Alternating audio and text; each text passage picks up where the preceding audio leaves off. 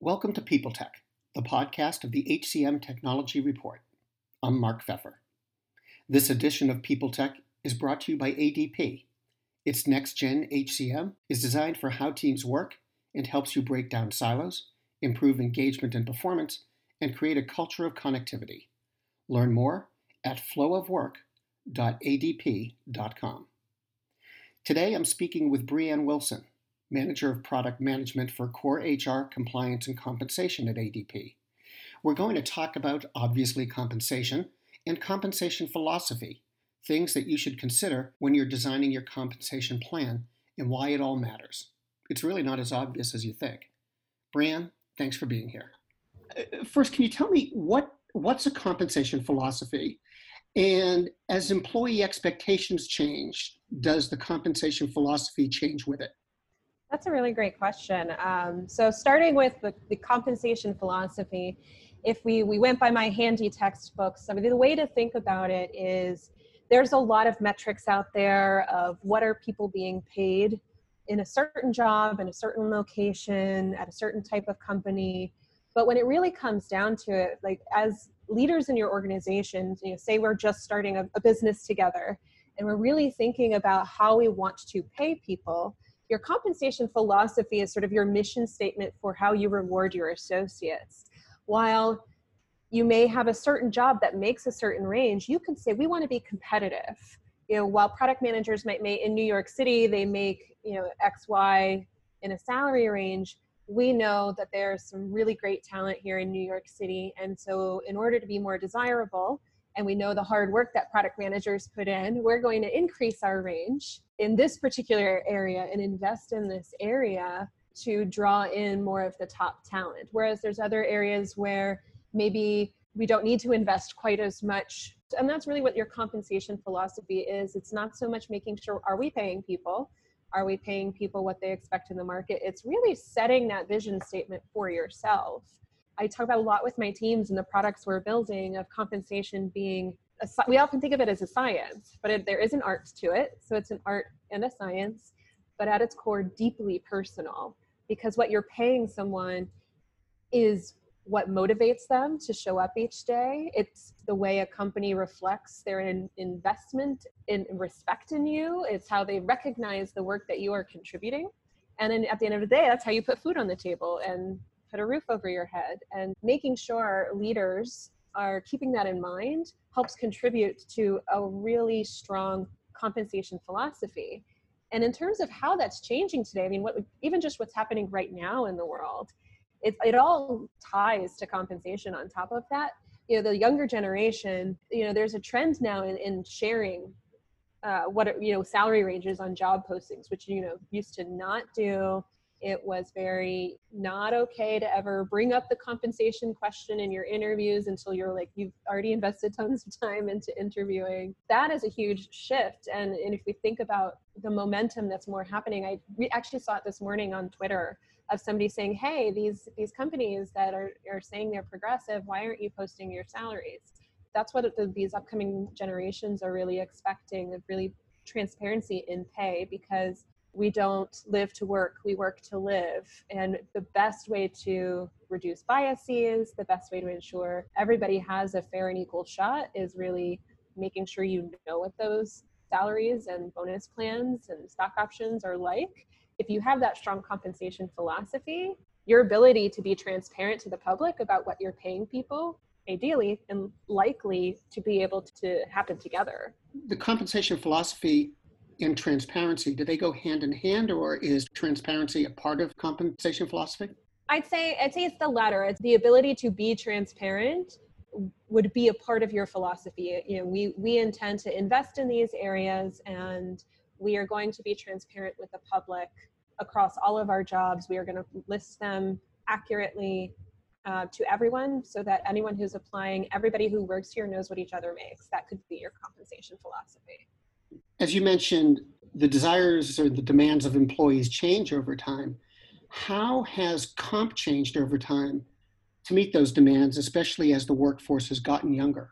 They are being forced to become more transparent, because I've seen it happen. If somebody shares with their colleague what they make, And so two people who have the same role uncover there's a huge disparity.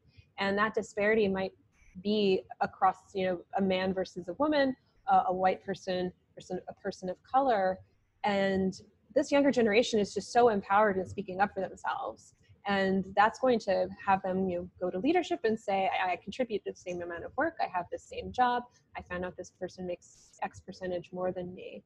So that compensation philosophy of incorporating transparency is a direct result of those changing expectations. I think it's also the way we are operating as a country that's a high cost of living, the extraordinary amount of student debt that especially these younger generations are shouldering as they leave university, the expectation to understand, am I going to be able to live off of what you might be offering me? And I'm going to work really hard, especially in the tech industry. If I'm going to be putting in a lot of hours, what's your investment in me? Because it's extraordinarily expensive to keep a roof over your head. So how is it that companies get their compensation wrong? And why do you think they get it wrong?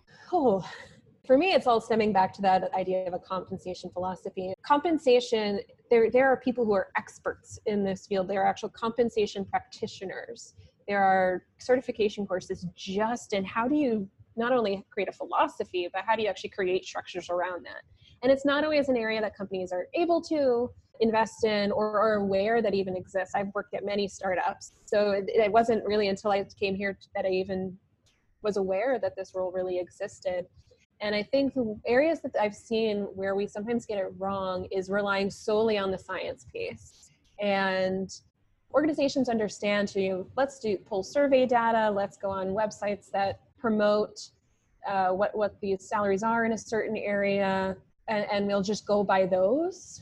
But if you aren't being strategic and you're not thinking about where you want to make that investment to really pull in top talent, then you might lose out on the people who you really want to invest in your company and provide the work that you're looking for. So oftentimes it's like a moving target sometimes with your compensation structures of, okay, we've done our surveys and we've created our job grades and we figured out some way to adjust for cost of living, but it's not focused enough on enough different criteria. Are job grades enough to ensure you're making up for all of the different ways you could be paying for someone? Where you live is really just one thing that would have an impact on what you should be making, and managing it and making sure, are you reviewing it on a frequent basis? So some companies only review their compensation structures every 3 years. It depends on your industry, of course. Some place, in the public sector is very different from the private sector. You have more leeway in the private sector than you do in the public sector. But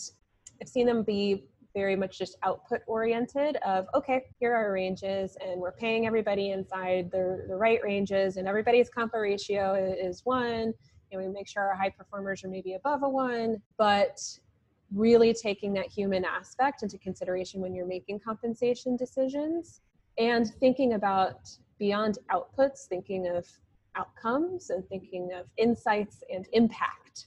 It's not just about your budget. So some places will start with a budget and say, well, here's how much money we have. What can we give people? Not even taking survey data into consideration. And I often advise people of, you should have your compensation structure and your compensation philosophy completely outside your budget and then figure out how your budget can make that work.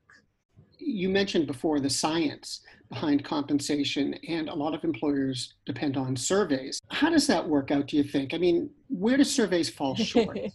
I'm not envious of anybody who has to be the people who make these decisions. I have the fun job of just figuring out how to help them. It's like a lot of numbers, and are you pulling from enough surveys? Are you pulling from the right surveys? Is the population size large enough? And that's still just the science of getting, okay, all product managers in New York City have, on average, this looks to be about their range. And eventually enough survey data can get you to that. But again, surveys won't highlight where are we making missteps as a society or in different locations. Like, is the average salary range for a product manager in New York missing what the actual cost of living adjustment needs to be?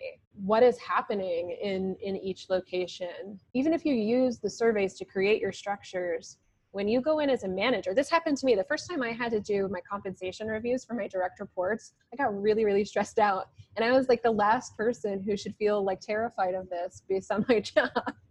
I got really, really nervous. I was like, oh my gosh, there's all this information that's coming at me. There's I got a minute and max, and here's my budget, and what does it mean? And what if I'm like a horrible person? What if I just really feel like being mean today? I don't think this is accurate, but I was like, what if I don't get along with the people who report to me? How do I know that I'm making the right decision? And I didn't feel that the numbers were enough, because everybody who reports to me, in my opinion, I'm very lucky to say, they're all high performers, but that doesn't mean they're high performers all in the same way. And that's something that surveys cannot assist you in. And even performance reviews, which is your way of evaluating people, that's still more of a, that's sort of bringing qualitative into the science. But even, two of my direct reports, even if they both get 4 out of 5 on a performance review, doesn't mean those 4s mean the same thing. What if there's a person who's always been a 4? What about somebody who was a 2 and now they're a 4? What if I knew something was going on with that one of my direct reports? They were having a personal tragedy happening that I knew impacted the work that they were doing. There's a lot of personal touches when you're making those decisions that simple survey data and compensation structures just really cannot be able to spit out a number and tell you what to do as a manager. ADP has compensation data, and I wondered if you could tell me what's the role ADP's compensation data can play, and also why is it unique? Why is it valuable? The main thing being just the sheer amount of data that we have. I mean, ADP processes payroll for, I guess, 1 in 6 Americans. So we have a ton of data of what we are paying people.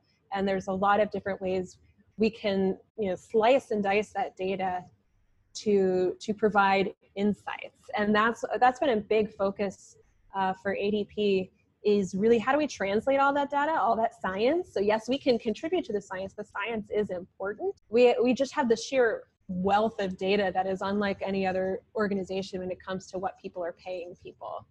But then the technology that we have to provide insights, I think, is where we're really making a huge difference, because you can uncover things around diversity and inclusion, and whether or not there's any unconscious bias happening at your organization, and to help you better contribute to that compensation philosophy. I heard an example of a place where they gave a differential based on gender. They wanted to close the wage gap.